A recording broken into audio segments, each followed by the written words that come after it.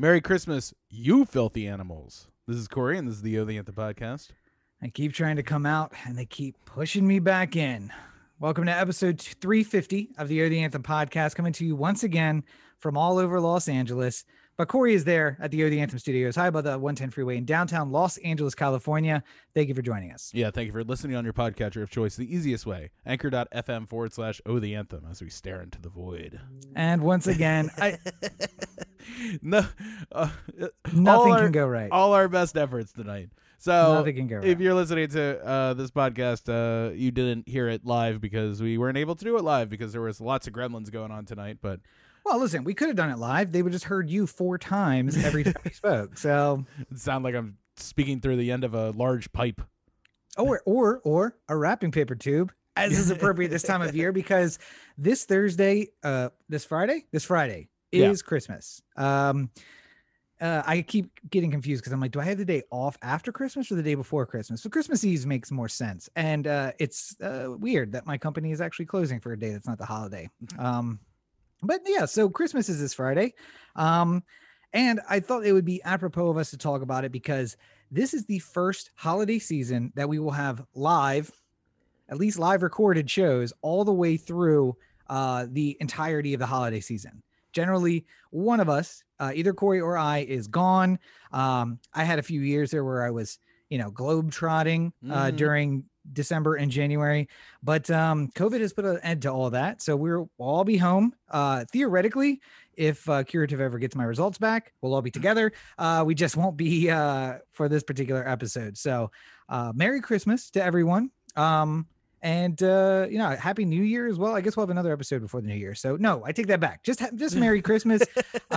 Happy Hanukkah. If you're listening to this on Tuesday, it is the last night of Hanukkah, I believe. And Happy Kwanzaa, which starts on Saturday. There you go. I don't remember any of that, so I barely remember when Christmas is.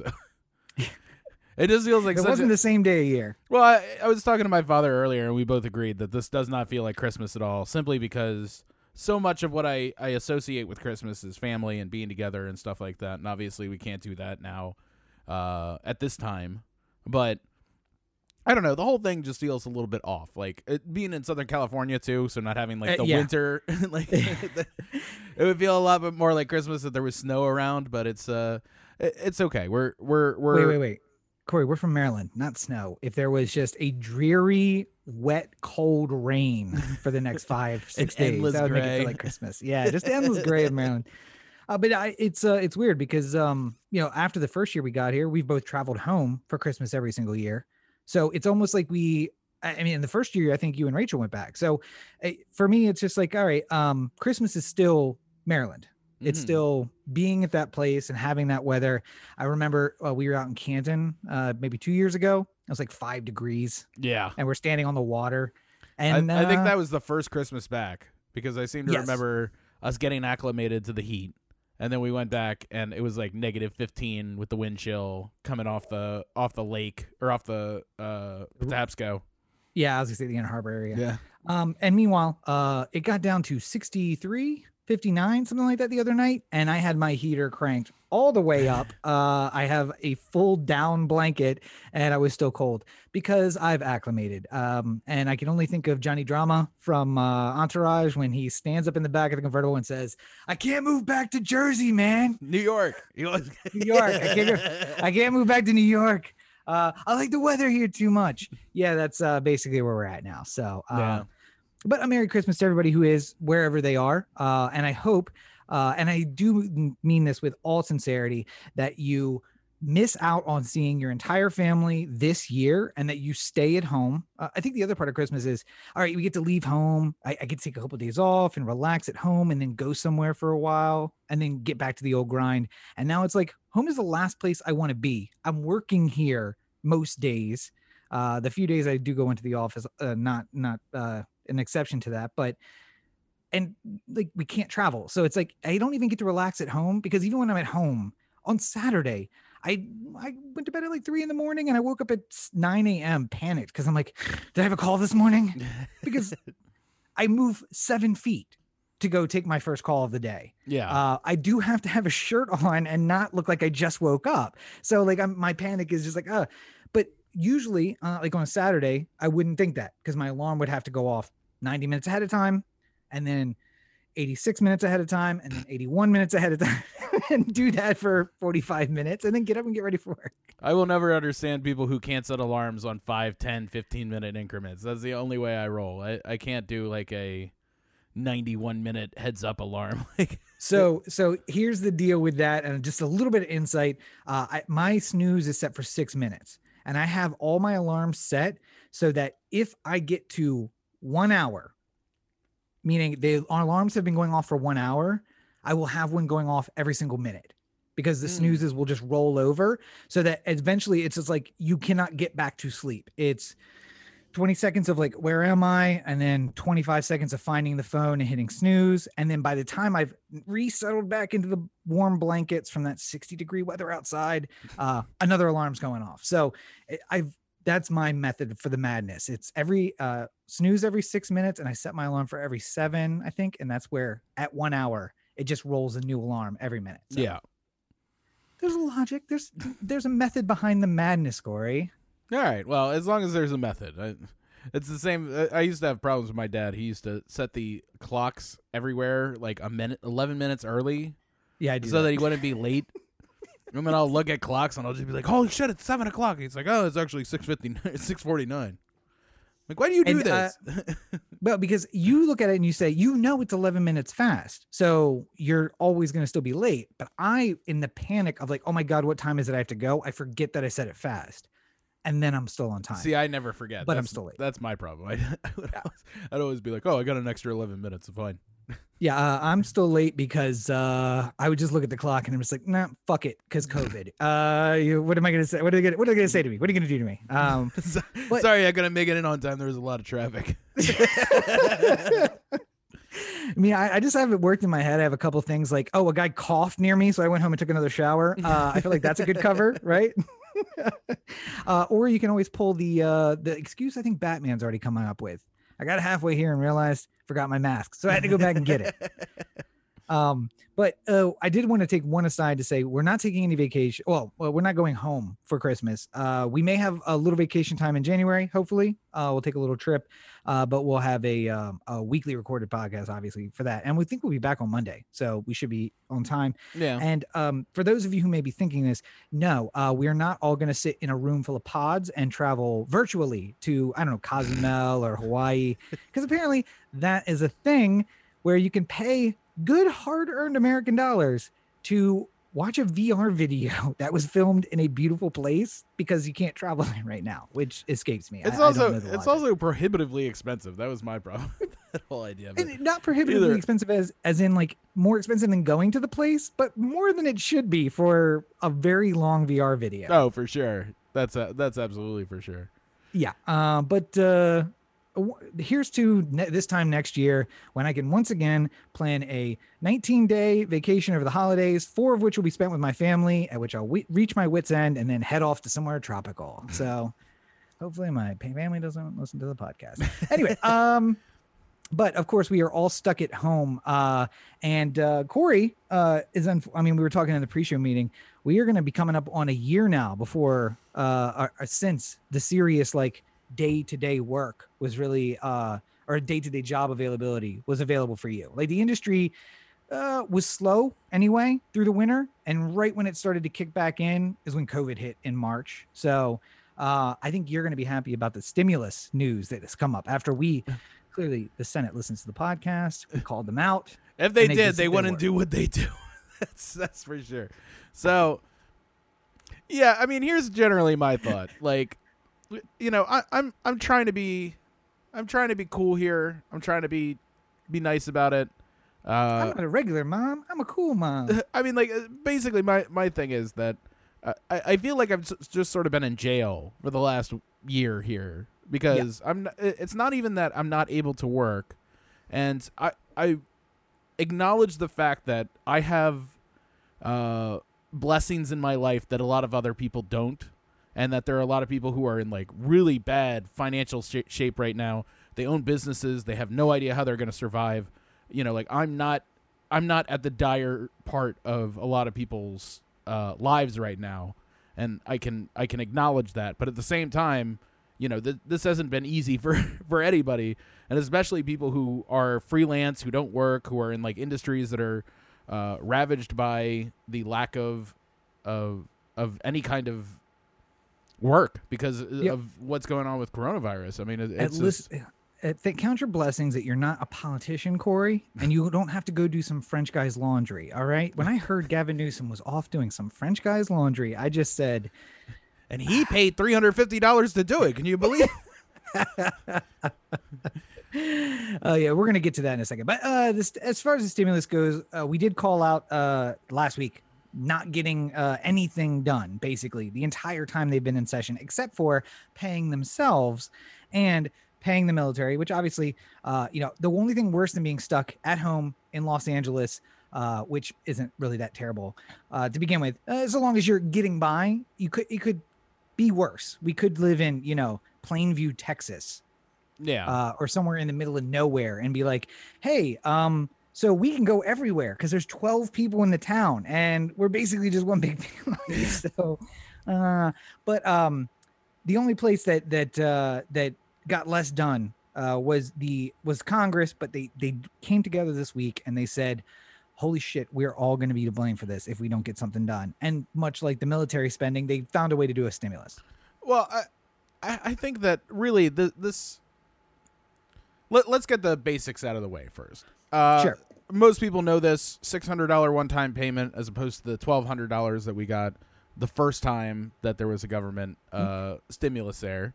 And keep in mind, that'll be an extra 4 weeks late because Trump is going to want to make sure to personally sign this time every single check. According to Mnuchin, it's going to be available next week. It's going to be deposited in everyone's account next week. So we'll see. I'm still waiting. Make less than $75,000. I'm still waiting for my tax or my refund from the government for the overpayment of taxes I made. But that's fine. That's what is that? Just $900 just sitting out there in the void, tax free. Interest free to the government. I was gonna say, by the way, you don't get interest when they take that long to get your money back. Very weird. No, I don't. So I like how they said, "Oh, we'll send it to you too," and I was just like, "Yeah, I'm sure you will." Yeah. So $600, an extra $300, and people who are getting unemployment, and this basically which was taken away like what 4 or 5 months ago now, September, end of July. There was a couple places that had an extra amount that was given through federal disaster relief through Trump, but not California. No, California was one of them, but it was a very limited thing. So it was like 6 weeks of like an extra $200 or something like that. So it was something, but it certainly wasn't anything that like helped out a ton of people. And $300 a week extra on whatever you're getting in unemployment can be great if what you were making in unemployment is relative to what the job was you just lost.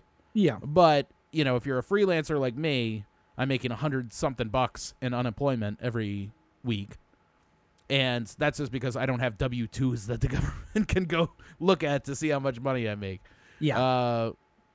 And a bunch of rich guys said, how much does it take to survive? Like $200 a week or so? Yeah, that sounds fine. Just give them that. That's fine. They'll figure out a way. How much is milk? It's like 89 cents a gallon, right? Something like that. Bread, it's a nickel at the corner store, if I remember. Last time I had to go buy milk. I got comments about Joe. I got comments about Joe Biden and all of those old guys, but we'll get to that. Yeah, go ahead. What really bothers me about this whole thing is that neither one of the two sides seem to understand the plight of what people were going through at all. So there was the Republican side where they had opportunities to vote on the HEROES Act, which they didn't do. They just sat on that one. There's been constant stimulus talks going on for months since it expired in July, I think it was, and nothing was breaking through. It was just a dogfight on both sides. It seems like now the Republicans are more inclined to do something because it might jeopardize the Senate runoffs in Georgia. And, apparently throwing people a little bit of money right before the vote might help them feel more palatable about voting for the two Republicans who literally own the stock market. And then there's the Democrats and Nancy Pelosi specifically, who seems to be the chief negotiator for the Democrats. I don't know why we decided that she has to be the one, but there was a $1.8 billion deal that Mnuchin had proposed a couple months ago that But Trump Pelosi said he would turned down. veto. But Trump said he would veto it either way, so it didn't matter. Yeah, but I mean, like, even so, that could have been a framework for something that got worked out, and it just sort of got pushed aside. The Democrats were fighting for specific things like liability, making sure there wasn't any liability protection against employee or companies who make their employees or their customers more likely to get sick because of their actions, which I think is an important thing, because obviously there's a difference between I was the only person who got sick at my job. You know, they did everything they could to protect everyone, but somebody, you know, some people will get sick. I got a habit of licking park benches sometimes on my own time. Right. And, you know, as opposed to like what, you know, a lot of people in saying Amazon has been doing, which is literally shoving people like sardines into the cans that are the warehouses that they work and stuff like that. So there's different variations of how important liability protection was, especially if you were a worker who was not being treated correctly. And for businesses too. I've been doing most of my holiday shopping online. There was a couple select items that I needed to actually like go to a store to get. So I made a plan yesterday to go, right? I went to Burbank, and there's a Target there. And there's a whole bunch of stores there. I figured I'd just stop there. I'd go to the 4 stores I needed, I'd get out, and I'd be done. Nope. Every single one of these stores has a line around the building because they're doing 20% capacity, which is fine. I'm totally cool with that. I didn't necessarily want to wait in a like 4-hour line to get into Best Buy. So I figured I'd do that elsewhere. There was no line at Target. And I said, okay, I need to go into Target, so I'll just go there first because there's no line. I go in there. They are 100% absolutely not enforcing any kind of capacity limits in that store. I don't know if it's the general manager. I don't know if it's like, you know, the employees just saying like, I don't give a fuck. I'm not going to do anything about it. But there was a normal amount of people Christmas shopping in a Target that I walked into. And like I kind of walked in and just, you probably saw my eyes like widen as like, it was like, oh my God, all these people. Yeah. I have a sense, having been to 2 different Targets in the last couple of weeks, that they are letting the store manager, the local store manager, decide how long a line will people stand for. And like the one in at Sunset and Western had a little bit of a line, but it's also kind of like Hollywood hippies and like East Hollywood, like, oh no, we're down with it. We get it. It's very important, the work that we're doing standing outside of a Target because we're keeping people safe. And that's fine. I have a sense that Burbank is not that crowd. Burbank is very much the what you might think of as an LA person, not the hippy dippy LA person, but the like, where's my coffee, get my latte, where are we going to lunch, Soho House for dinner. The conservative on the inside, Democrat on the outside. Yeah, a dino, if you will, yes. And so the manager there may have just said, if somebody comes up and there is one person waiting to go in, they turn around and go back to their car. So we can't do it. Yeah. We're just going to have to let people in. And we'll run the risk. We'll see what happens. I mean, Mnuchin's a friends with the Target CEO anyway, so I'm sure they'll take care of us with liability protection. Luckily, they didn't, at least. And the problem is, though, it could happen anytime. Yeah. 5 years from now, they could get liability protection from forever, from the entire thing. And then everyone finds out, well, it turns out that at 5 years and 4 days after getting infected, you have really serious health consequences. And Target, that's when your heart starts beating out of control and stuff. Yeah. And Target's just like, oh, we got this liability protection they passed yesterday, and it covers us for the entirety of the crisis. So that's good. I feel like the Democrats were trying to die on certain hills. Like they wanted to bail out the states and they wanted to get rid of the liability shield, and they were fighting at the expense of the American citizens the whole time, so that 5 months later, 4 months later, we can then get $300 every week on unemployment or $600 one-time payment. It just feels like they were, you know, like there were different ways to approach this. I see a lot of negotiations that happen out in the public, especially amongst like, you know, like you'll see it with unions and industry and stuff like that, where you'll see them negotiating for a week and then they'll take a break and then they'll come back to negotiate for another week. And then the talks break down and they separate for 3 weeks and then they get back together and stuff like that.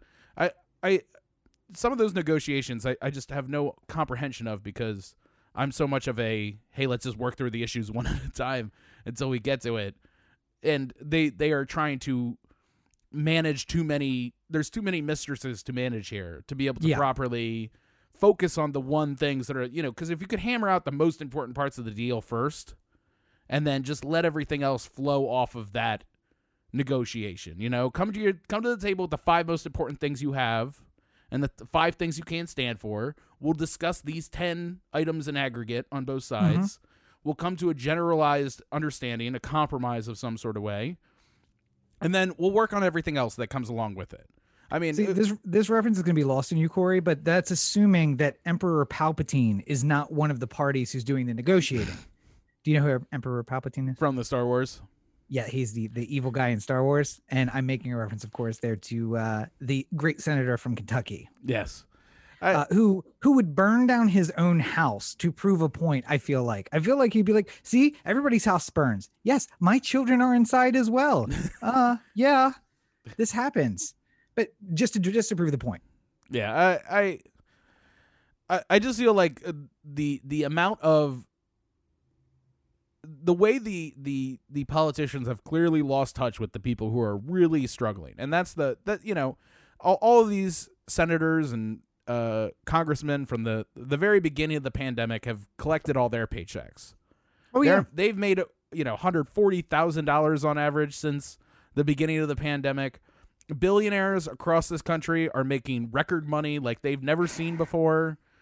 People who are in online business, people who have prior to the pandemic pivoted to an online based business are seeing things explode, and people who were in restaurants have traditionally been seen as sort of recession-proof businesses. Yeah. Because people need to eat. You might not go out and eat as much if you don't have as much money. Like, you might not do the fancy dinner. But McDonald's doesn't necessarily lose a lot of money when the economy goes down. I'm ordering a McRib tonight for dinner. they seem the McRib's back, baby. They do well all throughout. They don't need to worry about it. None of them realize what it's like to be in a situation of true dread. And that's really what it is for so many people. There are people who are down to their last couple dollars trying to figure out how they're going to make it work, and they just can't. They go to sleep worrying about what tomorrow brings. There's people who own businesses who think about their employees and stuff like that. I mean, Rob will talk a lot about evil capitalism and stuff like that, but somewhere there's a guy who owns an honest sandwich shop who has 5 employees, and he's really worried about his 5 employees, Yeah. He's really worried about his department kept shutting that place down. We went to it every Friday and they kept shutting it down. It's a big bad government getting involved. Just let me have my sandwich that I know is rated a D by the health department. Okay. I see the D. He tried to hide it in hot dog, but I see it. It's fine. I miss that place, that Greasy Spoon place. I just what really wish. What do we get though? We kind of skipped over, but there is payroll protection also in this bill. Yeah. There is rent protections with no evictions. It's extended for another 6 months. So there is $15 billion in Save Our Stages, which is important to entertainment industry people. That's good. It's $900 billion total. It's the largest government stimulus ever. Second largest. And it's the largest. $900 billion is the largest direct stimulus. Oh, okay. There are some that have gone higher than that, but not.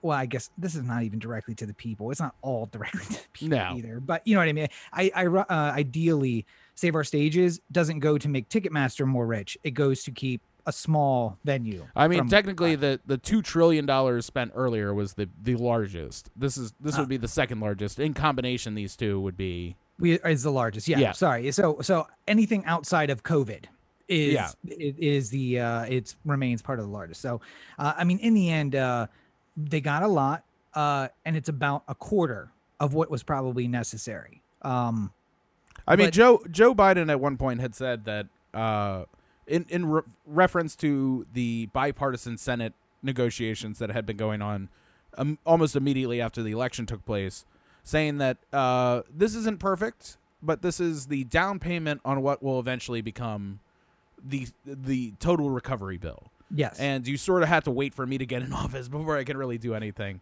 And it's fine to see it that way. But I mean, there's a version, I think, of this down payment that could have been made months ago and helped keep a lot of people out of dire straits, and realize that giving more money back to the people who paid the money in the first place is not out of the realm of possibility. And there's a lot of pork in this thing, and I know a lot of people are getting caught up in like, you know, how much the Smithsonian gets and stuff like that. Like, I get it. This is how these things sort of work. But, you know, there is certainly room outside of the pork that is going on in this bill to give more to the American people who are really struggling at this moment. And if we're going to talk about the excesses of Congress, I think that the most important thing isn't the pork that's in a bill, because that will always go to, listen, you fight to get the new aircraft manufacturer in your district. In the end, that employs people in your district. But that's pork, because it didn't go to the lowest bidder. It went to your district and your place. You build a bridge to nowhere in Alaska. It's employing Alaskans to build a bridge that is $40 billion. It doesn't go anywhere that anybody wants to go. But when you use your wealth and your privilege to jump the line for a vaccine that's newly available for a virus that you have been saying doesn't exist or isn't the big problem that people say it is for the last, 9 months, that I think is the real pork that we need to worry about. Yeah, I mean, I think it's sickening that Marco Rubio is getting a shot before like any number of people. There are healthcare workers. Yeah, there's healthcare workers out there who are waiting on their shots, but Marco Rubio moves right to the straight front of the line. And we were talking about this pre-show as well. There's no way you can convince me that Bezos doesn't have this shot already, that Kim Kardashian, 100%. That anyone who has any sort of money or any kind of availability or influence hasn't found a way to get an early version of this shot as soon as humanly possible.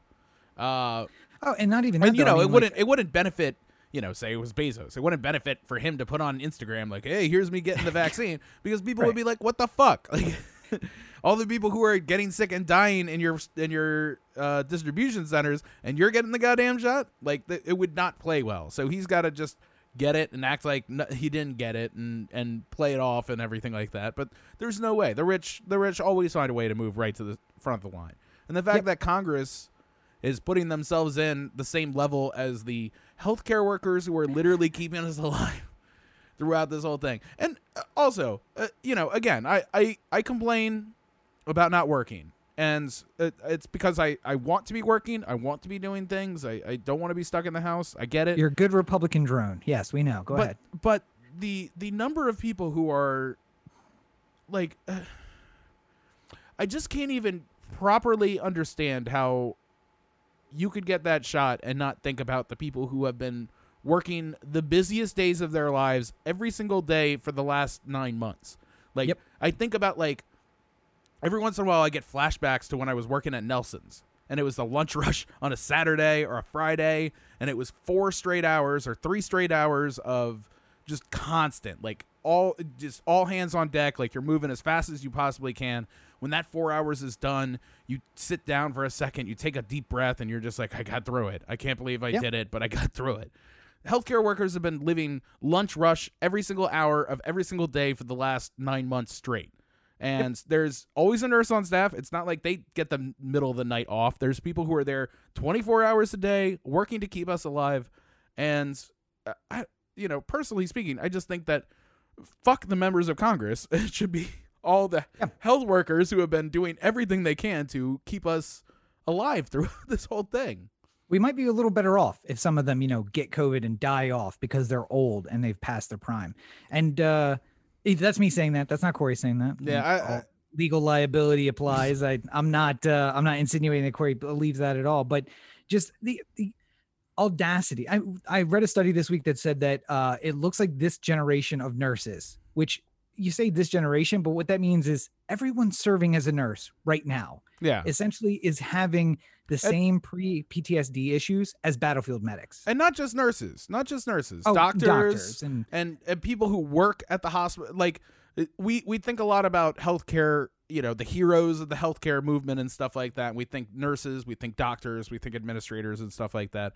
there are people who are janitors at the hospital Mm-hmm. who are exposed to the virus more than almost anybody else because they have to go in and clean up after every single person leaves the hospital, and they're just as One way or the frontline, other. as important as anyone else in that building. Like, without proper sanitation staff, this whole thing just fucking erupts into even a bigger deal. So Yeah. you know, And I said nurses, I meant hospital staff, but a hospital staff is essentially undergoing the same stressors as a MASH unit, as you know, to go from the show that people might recognize, but like a battlefield medical unit where mortars are going off 15 feet from your tent and you have to worry about keeping this person alive.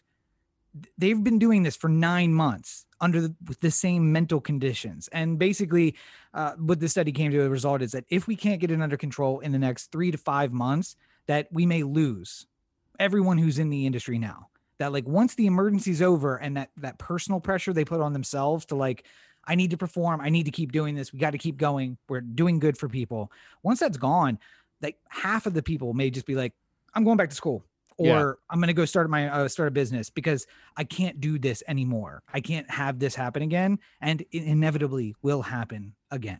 So, well, while we're in the middle of our COVID talk here, there is a lot of things we need to sort of get into with what's happening right now with this whole situation. So everything's under control. Everyone's listening to the doctors. They're staying inside. They're not traveling. So as we stand right now, 1 in 64 Angelinos are infected with coronavirus, whether or not they know it or not.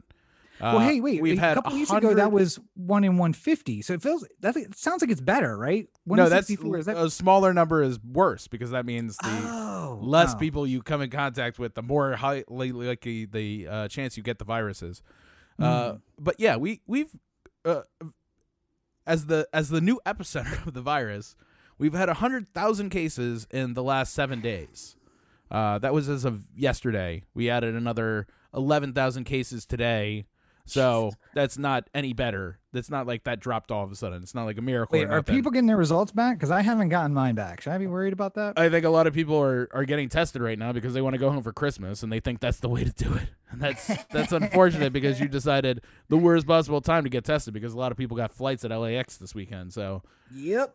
I'd like to check back, as I do every so often, on South Korea, because they are one of the nations who has been able to get on top of outbreaks more than almost any other country. I mean, we have there's a lot of successes. Japan has been doing well. New Zealand has been doing well. There's a lot of other countries that have done a lot of heroic work without the resources too. There's a lot of countries in Africa which have really gotten on top of this despite not having the kind of infrastructure necessary to get on top of it, handle it a lot better than America. Almost like socialized medicine has worked out really well in places where they had socialized medicine. I mean, if you're talking about South Korea and specifically, a big part of their success was the fact that they were so on top of the contact tracing that they were way ahead of any kind of outbreak because they were just telling people, go home. You were exposed. You went to that big church with thousands of people and there were people sick there. So you have to stay home. And if you don't, then we'll arrest you. But, you know, they have more control over that sort of thing. Yeah. You know, right now, Garcetti says don't go out after 10 p.m. and people are just like, fuck you. Like, there are people who stay home all day just to go out at 10:01. You're like, no, fuck Garcetti. Nah, I'm not staying home. Where are you going? No, round the block. Fuck them. I'm not even going anywhere. Nightclub's open. Well, that's true too. You can go do a French guy's laundry apparently. So did you see the thing I sent about the nightclub, the illegal nightclub operating in DTLA?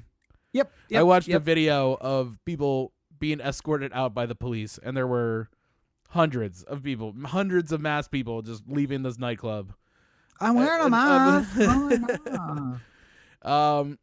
But yeah, I mean, like, basically, so much of the problem here in California, I think, in Los Angeles specifically, is that, you know, there's been so much hypocrisy from everybody, especially Gavin Newsom and his French laundry, that people are really just like, fuck it. You know, if the rules don't apply to you, then they don't apply to me. And yeah. I don't understand why I'm living this, you know, like monk-like life to appease Gavin Newsom, who goes out and has maskless dinners with lobbyists at expensive restaurants that nobody. Could you afford a $350 plate meal right now? I mean, I could, but you guys are poor. I'm rich. No, but so- I'm saying, like, tonight we're going out to dinner. It's going to cost $350. Are you excited about that? Is that going to roll off you? I'm never excited about spending money. That's why I have $350 to spend on a dinner. Still, I think many people are not thinking so much about spending half their stimulus payout on one dinner. I mean, how many people $350 was their food budget for the last month? Yeah. And it was spent on a single dinner. Yeah. So by a single person. Yeah. Yeah. And, Garcetti, too, he's just been like, I feel bad because he's trying, at the very least, he's trying to be straight with people. He's saying, don't go anywhere, stay in. Don't, this is the worst time. Like, he's telling you the facts, which is fine. It's what I want to hear. At the same time, he does it in such a way that's like, you ever see a parents of like an asshole kid, and then you're just like, discipline him.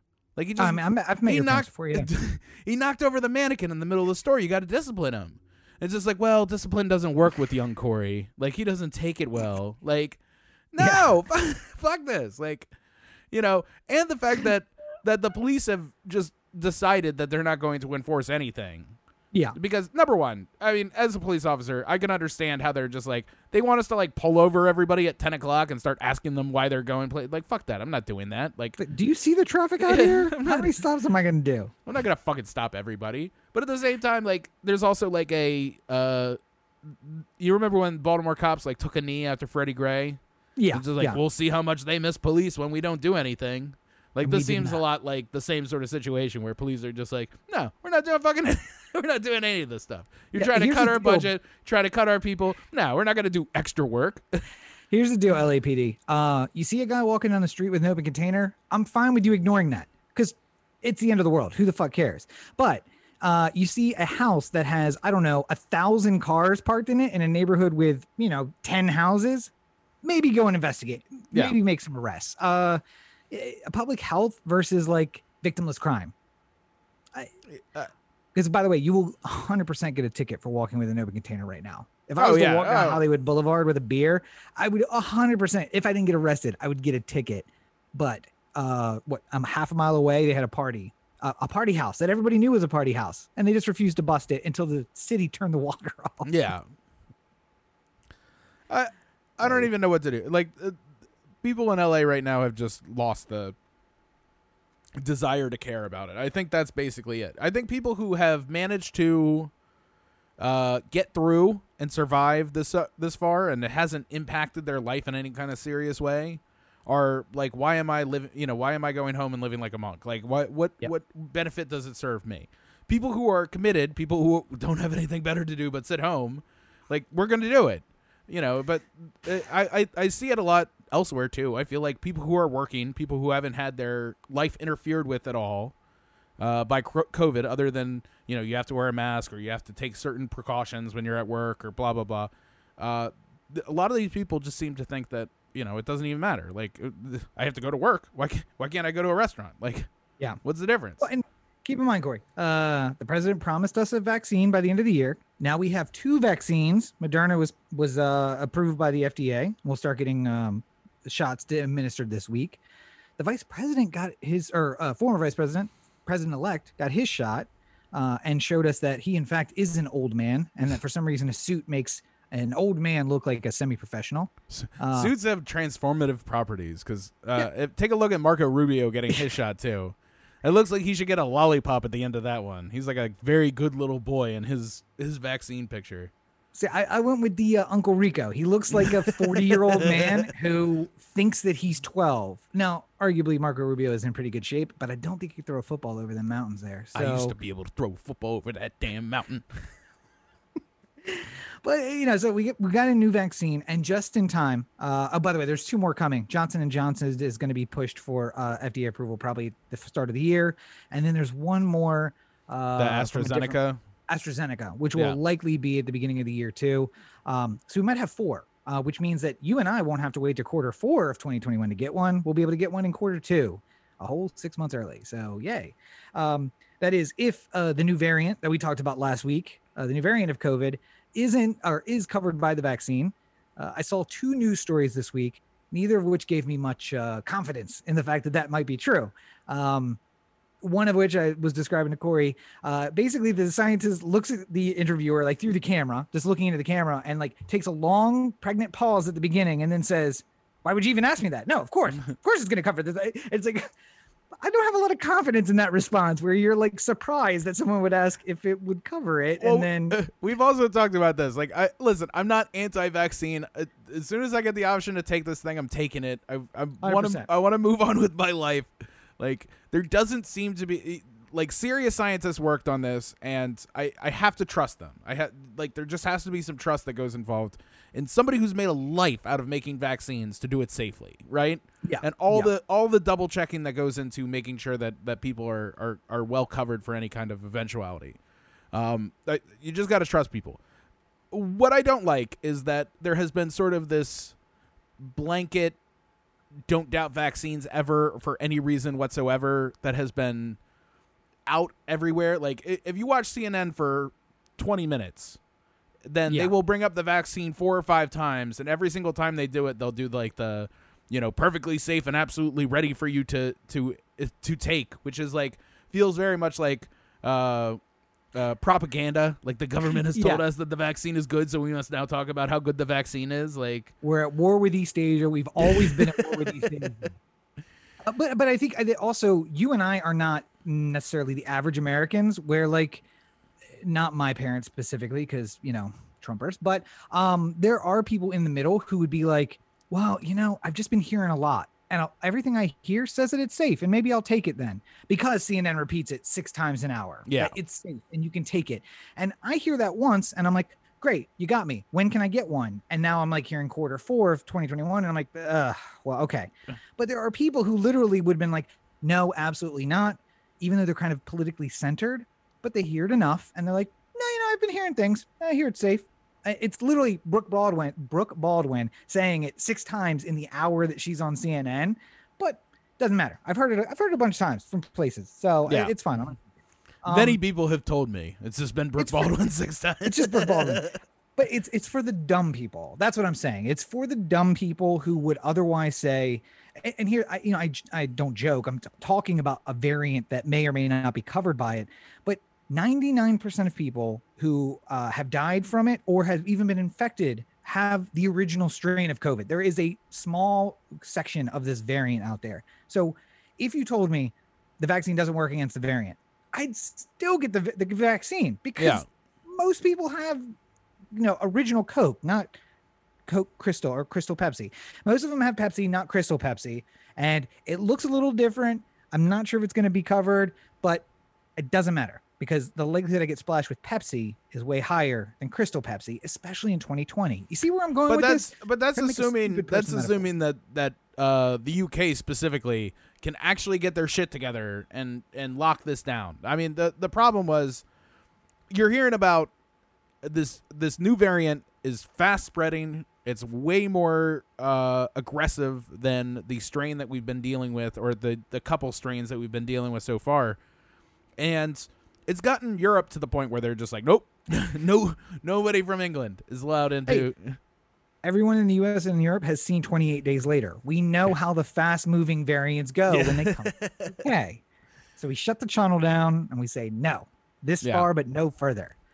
So hopefully England can get on top of this, because it is the number of people I saw getting on airplanes leaving England before everything got shut down made me very nervous. Like that. Here's the thing, though. If you were there and they were like, "You're about to get locked into England," wouldn't you go jump on a plane? I'm just saying. I mean, I probably would try, especially if I wasn't like from England. From like, England, yeah. I would guess if you were not there. If you're talking about me, like if I can. Somebody emailed me, said, hey, you want to come to England for a movie shoot? We'll pay you $200 a day. And I'm like, hey, that's more than I'm making now. Get on the plane. And then all of a sudden I hear about this new variant. I'm like, yeah, fuck, get me home. Like, I don't want to be stuck in England for a year. Like, and then we meet the new patient zero. And eventually, when the time machine gets invented, they'll trace it back. And they'll be like, there was this guy, and he's not mentioned a lot, but he went from England to LA. And as he passed through JFK and then LAX, he became patient zero and spread it all across Corey, the world. you were doing so well, and then you just threw it all away. You were going to be lost to history. And now look how famous you are. Patient zero. The 10,000 humans that are left will all know your name. At least I'm not that woman who fell for Martin Shkreli. We got that. At least I got that going for me. That poor girl. Did you see that story, by the way? Did that one crack your anti-social media bubble? No, I was gonna say I see headlines sometimes because despite me turning off notifications, by the way, on everything, I still get some notifications that punch through. Like it'll say, Corey sent this to Twitter, Facebook, and Instagram. Are you sure you don't want to see this? And I'm like, no, I don't want to see it. But I see the headlines. Yeah. So just real fast, I think this story is fine and funny, and then we'll move on to the upcoming Civil War. A newspaper reporter who was covering Martin Shkreli, PharmaBro, the guy who bought a particular insulin and then raised the price like $900 per vial. She started covering him for her magazine, and then fell in love with Martin Shkreli as he went to prison, and like started doing things like as soon as he got locked away, she was like emailing his friends, going like, "Is anyone watching his cat?" and like doing all those desperate "I'm in love with somebody" things. And then the story got out, and somebody else wrote a story about how this woman quit her job, divorced her husband, and has been having a like long distance relationship with Martin Shkreli from prison. And then as soon as the story started getting out, Martin Shkreli ghosts her. He's just like, I don't want to have any part of this. I don't want to have any part of this crazy girl. And it's hysterical to me because Martin Shkreli is still in a position where he's just like, no, not me.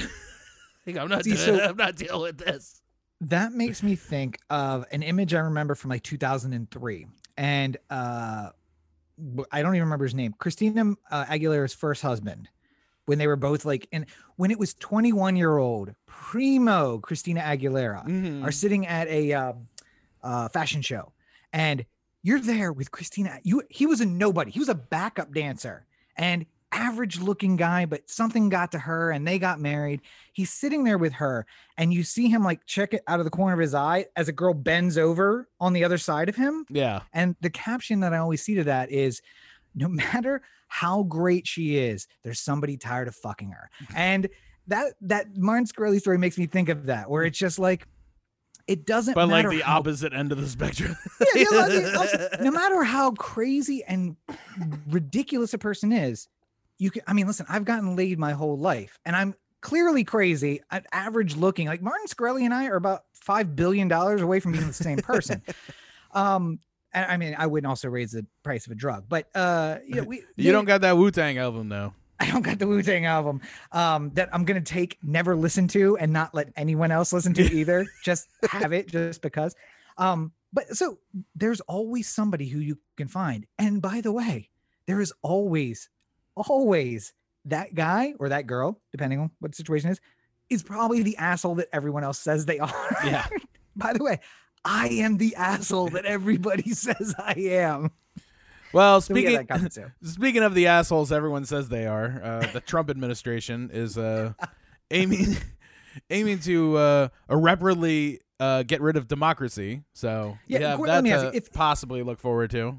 If I said you have to bet your life on this, tell me one thing you think has never been discussed in the White House, specifically the Oval Office, ever before 2016. Oh, well, I mean, certainly martial law to overturn the election results is probably way up there. Like, I think that would have been the safest bet possible, that no president sat in the Oval Office behind any desk, let alone an infamous desk that you share with many past presidents, and said, could we stop the transition of power if I declare martial law? And do you think the military would follow me? I would guarantee you that has never been said, except for maybe an Aaron Sorkin script, until 2020, when it was said in the Oval Office. It's just, it's one of those things that's so, like, we set it up as like the most shocking thing you could ever hear in the White House. less shocking than that, I imagine, is a visitor like coming. If I came to visit the White House, like Trump was just like, I need Corey to come visit me, and then like I got there and I was just like, hey, before we get started, where do I do my coke and get my hookers sent in? Like, what room is available for that? Like, that would feel like a less inappropriate conversation than the. Yeah, I mean, Kennedy had that office, so clearly coke and hookers. Well, yeah, but I mean, like, that's Kennedy. He's the president already. He's not just some guy coming off the street, you know, like. Well, just be like if I came to your house, you didn't know me. I was just I was a new hire, and you decided you were gonna have a drinking night with me, right? And then like the second I walked in the door, I'm just like, hey, by the way, I brought some hookers are coming over later. Where should I bring them? You just be like, maybe a little presumptuous, maybe a little quick on the. You and I have lived very different lives, Corey. I don't know. That has legitimately happened to me in my life, as well as the stranger walking in and being like, "Where's the coke room? Is there a certain place I do blow, or is it just like anywhere it's cool?" And I'm like, "Hello, I'm Rob. Nice to meet you. Welcome to my home." So I had to steal a Blu-ray from my roommate. So, Trump, Giuliani, Sidney Powell, and Michael Flynn. Yeah. Are all gathered together in the Oval Office. No, this is not the start of a joke, folks. This is an actual meeting that happened. A convicted felon who was given a pardon. His lawyer, right? The president, and his lawyer. Yes. All sitting around the Oval Office talking about a little bit of insurrection. You know. There's two sides I feel about this. Number one, I feel like the more we talk about it, the more serious Trump thinks it's an option, which makes me not want to talk about it. But at the same time, I think that there's an important bit that needs to get out to the people that this is not appropriate to even be discussed. Like, this is if you want to say the election is rigged, and a lot of senators have been sort of going along the line of, well, I'm going to let him exhaust all his legal options. Like, that's the non-answer version of saying he lost, but he's allowed to do this, so I'm going to let him. Listen, Corey, if the people vote for a monorail, then a monorail they shall have. But I'm not going to say yes or no to the monorail myself.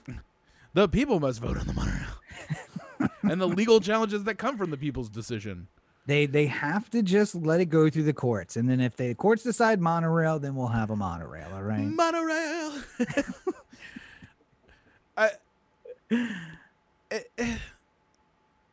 It's unbelievable because all I can think about is the people. I remember I had a conversation with a Republican before Trump won, right?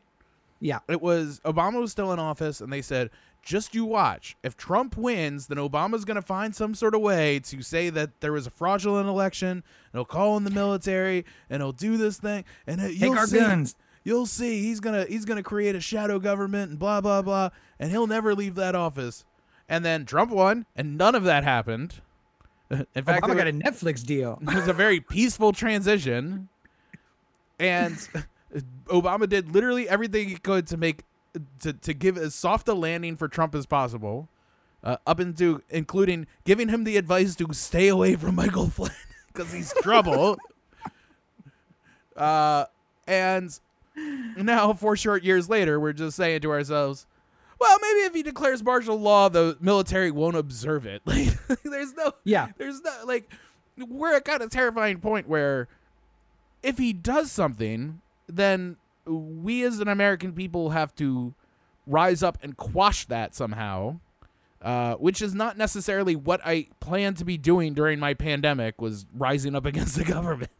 Corey, if I told you 4 years ago that you'd come on this podcast and you would say, it's time for us to rise up and push this down, you would have called me a liar. There are so many times in American history where you could have told me like that this is where we would end up, and I would be like, no way, not.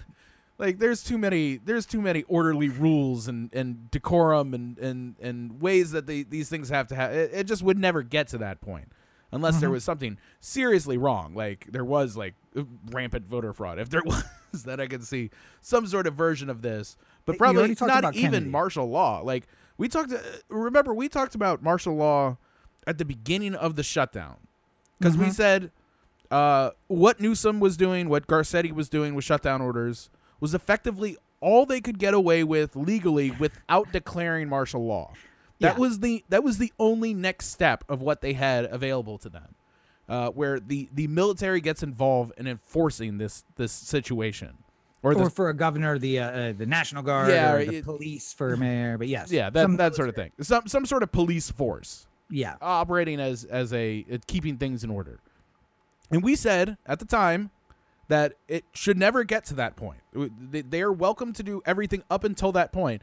But once you start talking about martial law, you have completely lost the basis of which you're operating under, the legal basis under which you're operating.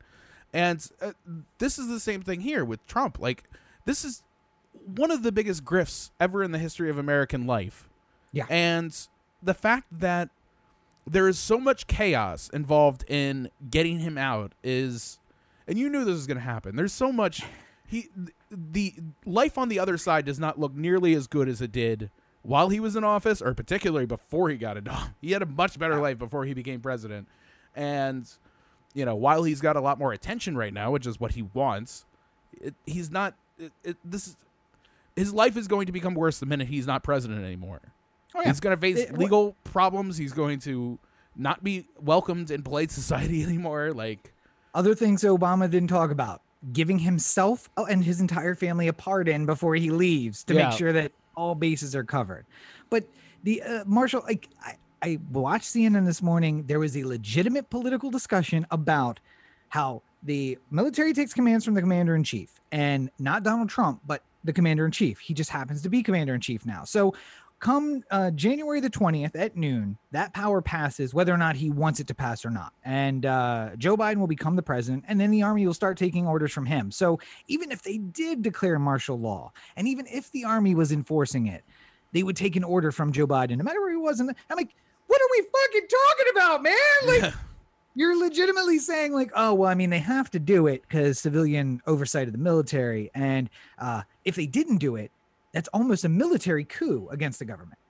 It is a military coup. I mean, like, but do you want that? That's Turkey. Turkey overthrows their government all the time. We've had so many attempted coup attempts this last month to last us a lifetime. Like, we had 2/3 of the House GOP, the GOP Congress signing on to the amicus briefs. We had 17 states sign on to that stupid lawsuit. New states that don't even exist yet. Signed on to that fucking thing. You say yet as if they're going to exist at some point. They're just fictional states that somebody made up. I mean, the problem here is that Trump is running out of time. That's the one saving grace of this whole thing, is that if he wants to start a military coup, then he's got very limited time in which to do it. Nobody to talk to. Like, Saddam's gone, Gaddafi's gone. Like, who does he look to for advice? Well, I mean, he's friends with Kim Jong-un now, so I guess he could get a little. But Kim Jong-un didn't get a military coup. His grandfather did. He's just like, what do you mean? No, you're born. Yeah, but you could find the stories about olden times, like before. Like, he reads, please. Does he look like a man who reads? If they don't talk about it in Inside the NBA, he don't know about it. But I mean, you call this the greatest grift, and I use that term. This is the greatest grift. It is literally a transfer of wealth from all of America to a single family. And you think, anyone out there thinks that this is martial law thing is about him staying president, it is, but it's not. It's not about being president. It's about not being convicted. It's continuing the grift and not going to jail. That's literally all he cares about. And we've talked about before the transfer of money that has happened, then the the violations of the Constitution, where he benefits because he's using the office to push his outside the office businesses. I mean, one of the first lawsuits he'll see when he leaves office is an emoluments clause case from Maryland. I know they've been sitting on that one. Like, and and in DC, the hotel, I'm sure that all the hotels are just waiting for him not to be president so they can sue for him using the presidency to push them down and put himself up. But this story this week about, listen, there's grifting, and then there is taking money donated to, we even talked about a few weeks ago, how your, stop the steal money that you're giving, 25% of it goes to the GOP. The rest of it is just super PAC money, and he can use it to pay himself for the next 4 years. That's a grift. But the real grift is taking $1 billion, splitting it in half, and saying, we're just going to keep this part of it. Let's figure out a scheme to make sure that this goes into our bank accounts. Yeah. So real quick, there's a lot to unpack on this part. And I don't feel like we're properly at the point where we can say everything there is to say about this story. But it was being reported this weekend that Kushner created a shell company that spent $617 million of campaign money basically to pay people out, more or less. So think about people like caterers and pay people like Trump family members. So a quick recap here, just so you know what information we're working with right now. So there was $1.2 billion roughly in money raised by the Trump campaign. And those are Americans giving money to a man they wanted to elect president. Yeah, your crazy uncle gave Trump for America $20. That $20 got split in two. $10 went to the campaign. $10 went to the slush fund, basically. No, wait, it went to the American Media Monarch Corporation, something like that. American-made media consultants. There you go. Hey, that's not a slush fund. That's a company, Corey. It's a shell company. The slush fund is the budget of the shell company. Right, clearly. By the way, people who are on the board of this thing, Lara Trump, Eric Trump's wife, Mike Pence's nephew, John Pence. So we finally get Pence involved in this one. Yes, and, the campaign CFO, Sean Dolman, were all on the company's board. And it seems like a lot of people in the campaign didn't know about what was going on with this secret company that was set up in the side. And more or less, the easiest way to describe it is, we talked about the NRA a couple months back, I'm sure it was at this point. It might have even been years, I don't know. But the NRA basically did the same thing, where they're a charitable organization. They are supposed to not, as part of a charity, you don't want to pay your executives too much money, because they're just like, hey, this money is supposed to go to charitable causes, not to the... In some states, you can't. Delaware is one of those states. It has to be a certain percentage of the money that's raised. Right, but I mean, like, even if it's not illegal, it's not looked upon well. If you can't keep your 501c3 status. Yeah. And how the NRA would get across this was they would take money and they would give it to their marketing company, Ackerman McQueen, and then Ackerman McQueen would pay all the people who they needed to pay as consultants to make, so Ollie North, as the head of the NRA, could only make, $70,000 a year, just making up a number, right? $70,000 a year is what probably his more annual likely salary. $400,000 a year, but that's not nearly enough. Right, but I'm saying as a charitable thing, perhaps you're making less money. You're not. You're just a board member. You're not necessary. But $70,000 a year, and then Ackerman McQueen is also paying him $1.5 million on top of that, because it's money that's taken from the NRA fund, given to Ackerman McQueen, and then they give it to somebody else. So that's how that works. And also the expenses, like he wants to go on vacation and he just calls it an expense, and he expenses Ackerman McQueen, who invoices the NRA. Well, if you go hunting at some point while you're there, it's part of a business. I mean, another part of the just going back to the stimulus bill, Trump grift. Oh, the stimulus for just half a second, because one thing that was in there that I think we should talk about at another point is business dinners are now being tax deductible up to 100% now. Yeah. So for a while they raised that or lowered that number to 50%. So if I am at a restaurant and I'm wooing clients, I can write off 50% of my meal on taxes. Now I can write off 100% with the new stimulus. So just another part of grift that is going on here. Well, I mean, a grift that's very beneficial to the restaurant industry. So I'm sure they'll love it. You were going to eat anyway, so you can't write that off. But the fact that they came to eat with you makes it, partially tax deductible. Now, every dinner I have is a business dinner. Let me get somebody on the phone real quick. It's the old 3 martini lunch. Uh, Careful with those rules. This is not tax advice. Do not write off all your lunches. There are rules you have to follow. We are not attorneys. Well, Rob's an attorney, but not your attorney.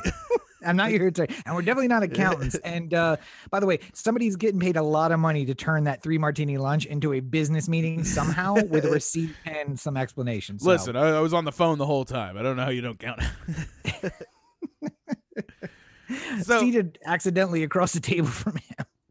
So yeah, basically where we are with this whole thing, and it's still new, and I'm sure we're going to get more coming up here, but just put it in your mind that the Trump Stop the Steal fund has been 75% going directly to Trump, or to his PAC, which will go towards paying him and his family and blah blah blah.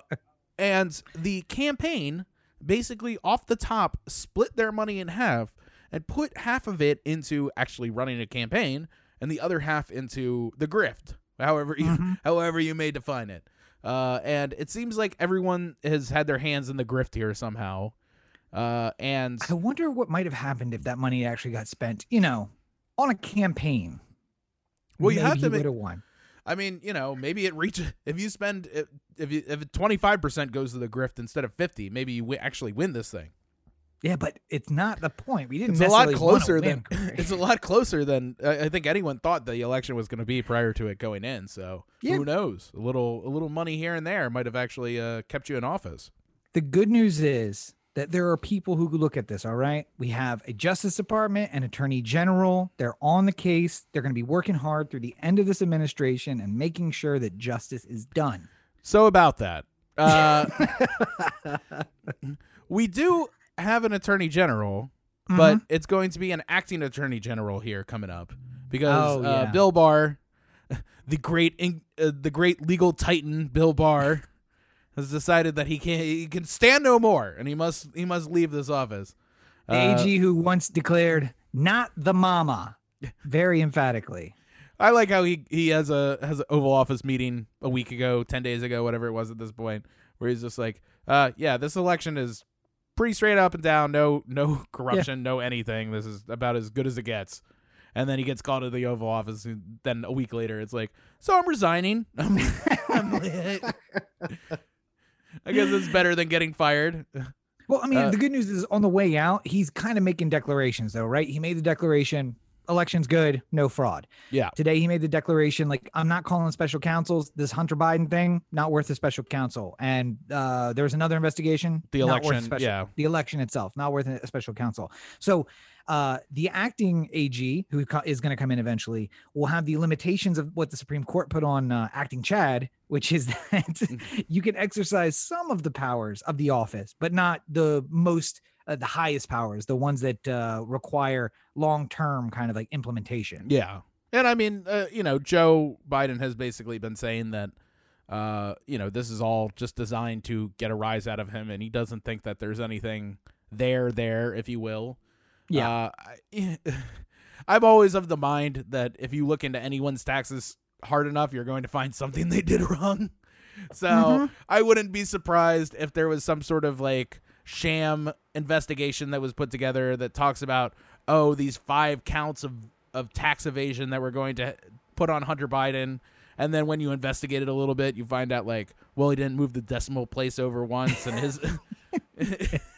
he left line 45-J7 blank, and clearly it indicates in this 2-paragraph long explanation that you must put a 1 in that spot if you're going to try and claim this. His CPA forgot to put a decimal point in a place and then wrote a amended return, but it didn't get to the government until 15 days, and there's a 14-day limit, and I'm sorry, this is why we do this, so criminals can't take over. Like, by the way, just going back, $617 million from a campaign put into the pockets of people. But yeah, go ahead. Yeah. It's just so hysterical. Like, number one, I don't give a fuck about Hunter Biden. Hunter Biden has no interest in being in the government. Joe Biden would not even think about it. After all the shit that went on the last 4 years with all the Trump kids running around, there is not a world where Joe Biden would put Hunter anywhere close to anything important. Like, Hunter's getting a job working at a Walmart greeting people. Like, he's staying as far away from this fucking thing as humanly possible. Beau Biden has a better chance of getting a job in this administration than Hunter Biden does. Seriously. All right, that's what I'm saying. But it is, it is kind of unbelievable. You remember when, like, every once in a while there would be a story that would just come out that would just needlessly slam some, like, awful sibling of the president or something like that. Like, I remember Roger Clinton. Beer. Yeah, Roger Clinton got it for a little bit, and Billy Carter got it for a bit. Yeah, that's weird that those guys have something in common, Corey. I don't know if you make that connection. Something in common with Joe Biden as well? Well, I was going to say something in common with each other. Two Democratic presidents. Who do we not mention off the top? They all won it. Ronald Reagan. They all won Georgia. Oh, that's true too. But Ronald Reagan, well, all his siblings were dead because he was ancient. Although Joe Biden's actually older than I know. Just doesn't seem like it. George H.W. Bush had sons that were doing cocaine and driving while intoxicated. Yep. And then later became president of the United States. And I mean, Jeb is the most embarrassing of the Bush brothers, and he was governor while his brother was president. So it's like, it seems to me that this is a rule that only applies to Democrats. Like, I don't know. I guess the W's, the twins got a little bit of it from the media when they were out drinking and stuff like that. But that was more of a page 6 sort of thing than a front page of the Times kind of thing, you know? The kids are always different because Chelsea got shit too about, when she was in college. Like, kids, I think, are not fair game. They shouldn't be fair game, but they seem to be. It's like Billy Carter had nothing to do with his brother running for president. And then eventually he tried to turn the fact that they were making him part of the story into a profitable thing by getting a beer company to name a beer after him. Yeah. But Roger Clinton wanted nothing to do with the presidential campaign at all. The media made him part of the campaign, and then Clinton tried to bring him in, and then he just screwed everything up that he touched. So, yeah. But Clinton wore sand-colored suits. Did anyone cause a ruckus when that happened? No. But Obama, well, it's not like he stole $617 million from the American people. He wore a sand-colored suit in the summertime. Yeah. I mean, really different times. Different times.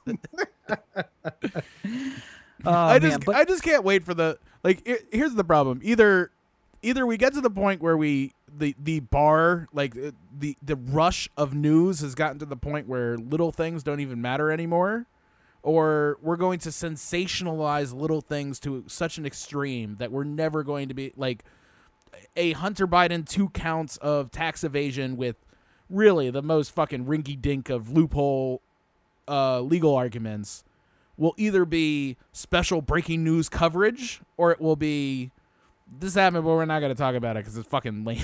Like, it's not, nobody gives a shit about tax news. Like, well, Corey, I have a fear because I know that Wolf Blitzer is working on his new news network, breaking news, and it's just him. Every story's breaking news. It's him for 24 hours a day, every 7 minutes, saying breaking news. My favorite part of watching the Situation Room is that when the theme song hits, the breaking news drop is already built into the like, it's not, there's no version of the Situation Room where it's just normal everyday news. It's all breaking like news. it's never gonna be like no breaking news drop. It's just like the Situation Room, and you cut to Wolf Blitzer, and he's just like, it's 73 in Topeka today. And by the way, Wolf Blitzer could be on TV 24 hours a day because he's a robot. That is a piece of QAnon that I'm starting right here. Did you see him fighting with Pelosi? No, oh my God. I can't good. imagine how boring that must have been as a fight. Just two boring people. The worst part is Pelosi's like getting all indignant, and like Wolf's only saying like, you know, like there's hungry people starving, and she's just like, yeah, I work for those people. See, you put more emotion in the question than Wolf did. There's hungry people starving. Yeah, I work for those people. Miss Pelosi, I don't think there's any reason for you to raise your voice. We're just having a discussion here. Your mother, yes, is a whore, but that doesn't mean anything. And it's like, whoa, what the fuck, man? Came unleashed there. You could say anything, just calm demeanor, because he's a robot. I would love nothing more. Just Wolf like and Nancy Pelosi just talking, and she's jawing back at him. He's just like, you know what? Fuck it. Just like, I've had enough. some deep slang comes out. Like he's like, you know what, Nancy? I'm really having a problem with the way you're coming at me right now. And it's like, holy fuck, did someone just break off? What happened? My favorite, I think it was from SNL the other week where it was like, "Hi, I'm Wolf Blitzer. I have an outdoor name but an indoor body." Well, listen, folks, if you at home were excited about Civil War Part 2, boy, do I have something exciting more for you. It's Cold War 2 Electric Boogaloo. We have to. I don't even know what that movie is. We have to save the ski lodge that is America. That's right. Oh, 80s. Oh, you're fantastic. But seriously, though, Russia just hacked half our government. It's so funny. Of all the bad movies, like every so often we have a really horribly bad movie. And it never seems to break through the way Breaking 2 Electric Boogaloo does. And I think it's the name. That's the only thing that, like, it's such a unique, once you hear it, you never stop saying it. Like, it becomes the thing you drop every so often. There are brilliant filmmakers out there, but naming the sequel to your movie Aliens, boring. You go with Breaking 2 Electric Boogaloo, that's going to live forever. People will remember that. That's if I had said, "Hey, are you ready for Cold Wars?" People would be like, what, there's like more than one of them?" Like, yeah, because we had we're the fighting first one. multiples at the same time. I don't understand.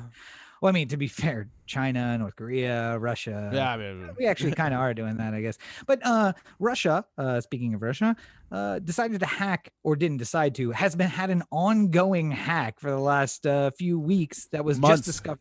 Months. Yeah. Years, way back a few years ago, August of 2020, they started this hacking campaign, and essentially they hacked a dozen government agencies and even more outside companies that are government contractors. Yeah, here's a small list: the U.S. nuclear weapons stockpile, the Treasury, the Pentagon, the Center for Disease Control, the State Department, Justice Department, Department of Homeland Security, and multiple utility and tech companies, especially ones that are outside of the government, but more on the government contractor side. That seems fine. I don't see anything there that's worrisome whatsoever. Except for literally all of it. Like, you know what? Trump's listening to the list be read, and he's like, election commission. God damn it. The only one I need you to hack, Vlad, and you can't hook me up. You can't hack into 50 states? Jesus Christ. You can get the nuclear stockpile, but you can't hack into Georgia?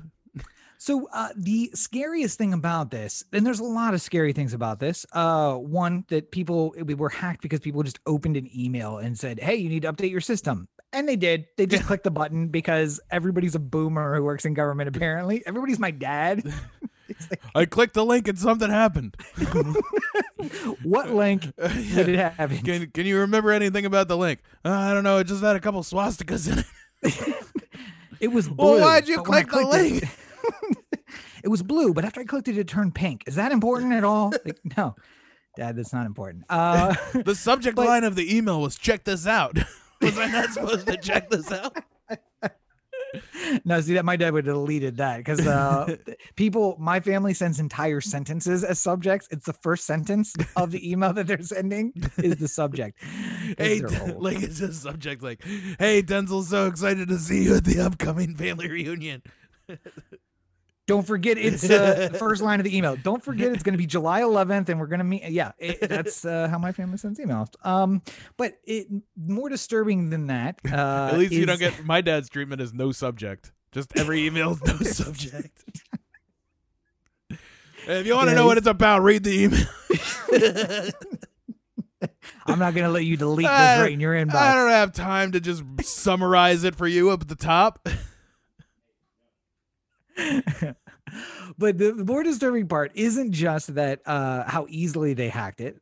It was that it's a long-term plan. It was implemented very easily, and I'm just thinking about your dad. I just heard your dad's voice.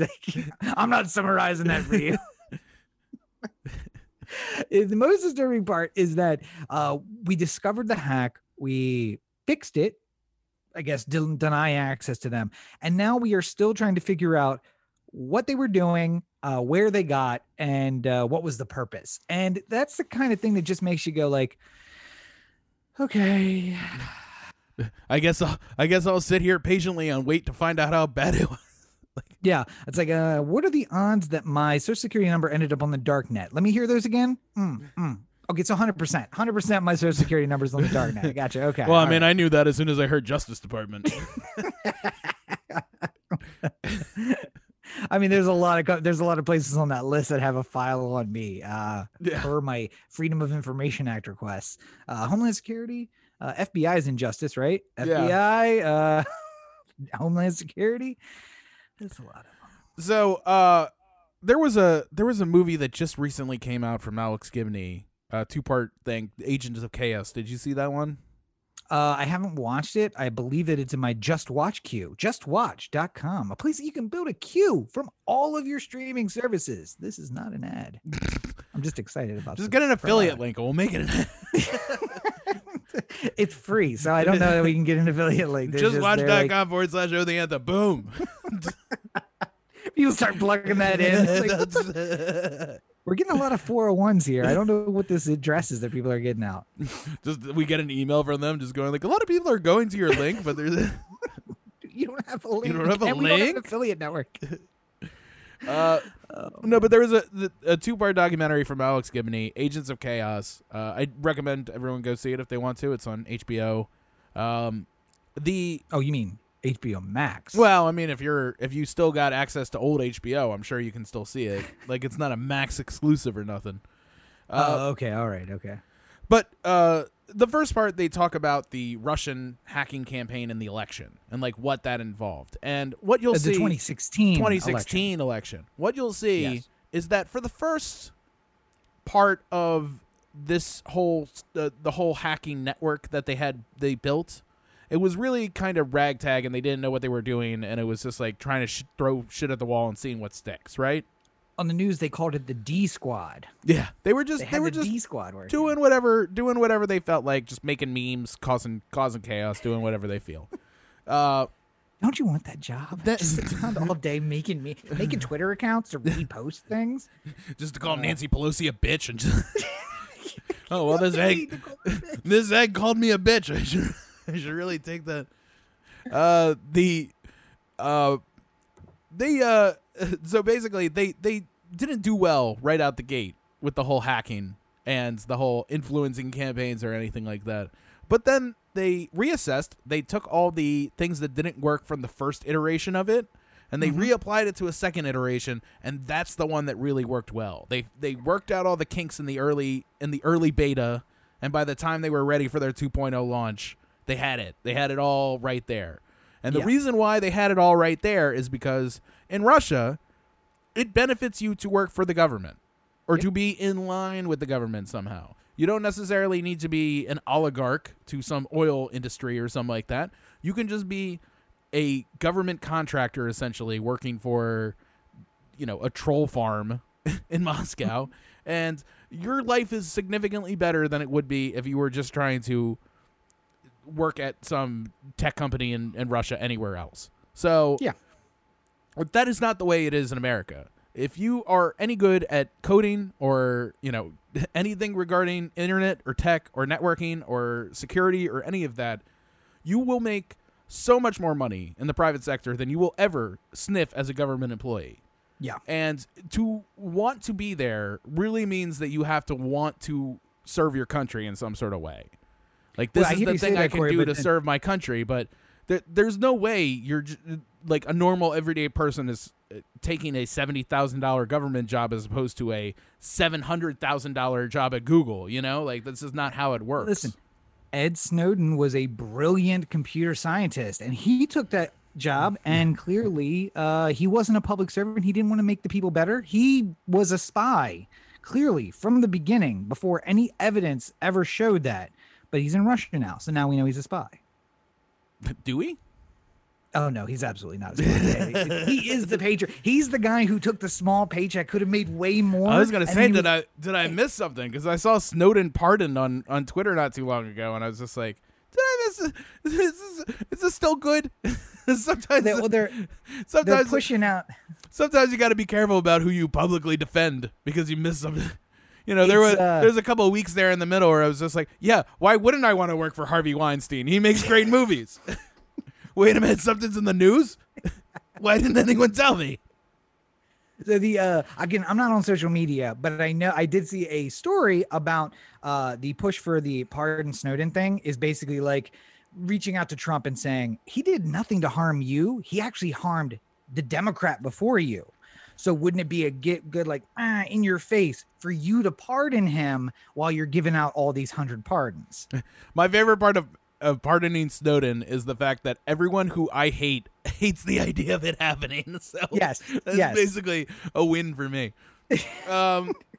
And the fact that they're grifting the grifter, they're just basically like, you know what?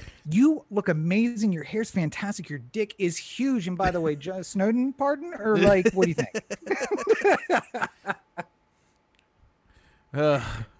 Anywho. So yes, Russia has massively hacked us. They found a backdoor. What is SolarWinds? Is that it? I keep messing that up. I don't want to mess that up. And I want to say it's correct. I was certain about it, but now that you said, I'm not sure if that's correct the last 4 times. I am not 100% certain if that was it. I do think SolarWinds is the name of the company, though. I do believe it is. It's one of the first things that pop up. Yep. There you go. SolarWinds. So they're a company that is sort of hired a lot by the government. And this is part of the way that they got access was a backdoor through that. And that's not good for them. They're gonna have some trouble recovering from that. And I went on a diatribe with Corey in the pre-show meeting about how Russians are just basically always ahead of us. They actually won the Cold War. As much as you've been taught they lost the Cold War, they won it, except for Chernobyl happened and it ruined their relationship with all their satellite states. But skipping forward from all that, I wanted to make a comparison because I know that people see this and they're worried that Russia has the upper hand and they are most certainly going to defeat us in this new Cold War.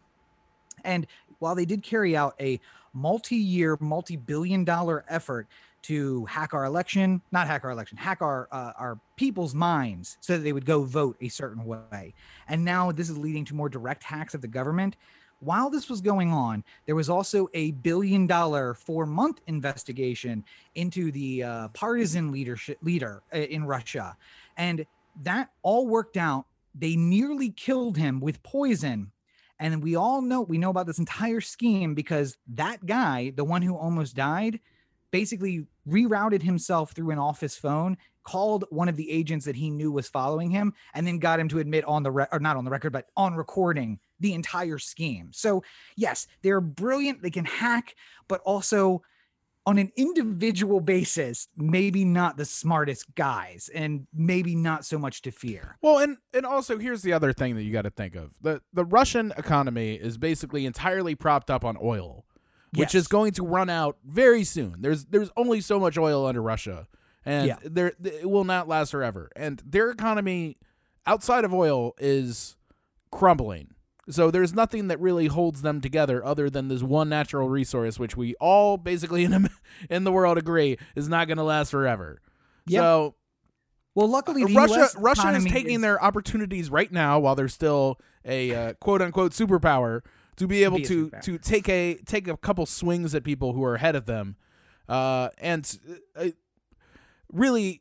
Joe Biden, besides just the hacking and besides the election interference and everything else that has gone in from Russia, there needs to be a punishment back to the Stone Age for them. Basically, there needs to be a end of World War I Germany type punishment on the way for Russia. Keep in mind, because we started doing that, and then all of that was rolled back by the Trump administration, organized by Michael Flynn. Right before the between the election and the inauguration. So, and what did Michael Flynn have involved in this? Was any clearly Russia was not paying Michael Flynn to do things. That just seems comical. I mean, they may have paid for his vacation. They didn't give him cash, no, but things were paid for. You don't ask questions about how it gets paid for. You mention to someone you'd like to take a trip. All of a sudden, flights appear at your desk, and there's a hotel room waiting for you for 7 weeks in the Dominican Republic. All of a sudden, your email has a no subject with a link to click, and next thing you know, you're on your way to St. Petersburg. But Good news is Russian economy backed by oil, which is a finite resource and is running out. So we know their power is waning, juxtaposed to the American economy, which is built on the reputation of America, which is waning. is waning, probably waned, past tense. So yeah, we have oil too, though. And some of it, and a lot of nuclear weapons, and we know how to use them. We've shown you before. Don't mess with us. We've done it twice. Don't make us do it a third time. Well, to be fair, we've used them twice, but also, like MacArthur wanted to bomb North Korea and China, just carpet bomb them with nuclear weapons. And trust me, there's somebody in our military that has that plan still. So don't fuck with us. They're just waiting for Trump to have a bad day. There is somebody there. You know what? Make like some guy with the football gun, like, make it feel real good. Listen, I got the codes. Sometimes I just pop it open. I hit the big button, and it just makes me feel good inside. I just rub the button. A little bit. Just diddle like a titty, just like a titty. Just get. You got the codes. You got the codes. You got the codes. I got the finger. Let's do this. You know what makes you feel like you got the biggest dick in the world? You got a key. I got a key. We'll turn them at the same time. Yeah, but it'll be a thing we do together. And clearly, if Michael Flynn and what's her name, the lawyer, the Georgia Sidney lawyer, Powell. what's her name? Yes. If they are being invited to the White House for a meeting, then clearly there are no adults in the room in the White House. So it's not too much to say that maybe someone is suggesting we carpet bomb Beijing with nuclear weapons. There's probably somebody. So did you just get the hey, check your messages? Yeah. It's dinner time, bitch. Get off the podcast. Let's go. Well, you know what else the time it is? What time is that? Time for you to go to ohtheanthem.com, core to ohtheanthem.com, ohtheanthem on Facebook, Twitter, Instagram, and the listener line, 443-219-7595. Brooks is excited. 443-219-7595. There you go. You can find more of me at my website, CoreyBakerFilmmaker.com, Facebook.com/CoreyBakerFilm, and at Legends65 on Twitter, Instagram, and TikTok. Working on some things. So stay tuned, because the new year is coming, and I feel like it's a fresh start for all of us. Okay, hang on. I gotta. You weren't prepared for such a short. No, I hadn't gone to my solo the entire show, and one of my lights was in the shot, and I refused to be. It's been in the shot the whole time. It's been sitting like right over my left shoulder there. Right here? Yeah. Oh fuck! I did not even notice. That's all right. Yeah, what are you gonna do? Oh, well, okay. Anyway, so you can find more of me at Robert and Cheek on all social networks, but I'm not updating. I still have another blessed, 7, 9, 11 days of no posting. And I may just drop social media forever, or at least not be as frequent as I usually am, because I found it to be very freeing. But you can find me if you want to interact with me on Call of Duty, Black Ops. My Activision is Robert and Cheek. Send me a message. Let's connect. We can play together. That's fine. You can also find more information at robertandcheek.com about my books, the screenplays, everything that I'm working on outside of that.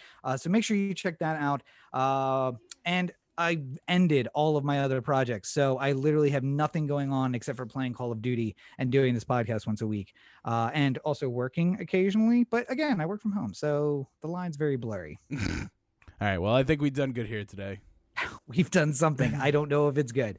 But as always, you're listening to the Oh the Anthem podcast, part of the Oh the Anthem digital network. For Corey, this is Rob. Have a great week, everybody. If we weren't on a list before. Oh, God knows. Buddy, we've been on those lists for a long time. I don't know who you were trying to impress. We ain't getting that Hunter Biden 4 meaningless counts either. Now I'm getting the big count. I want the big one. I want the treason. Yeah. The McRib.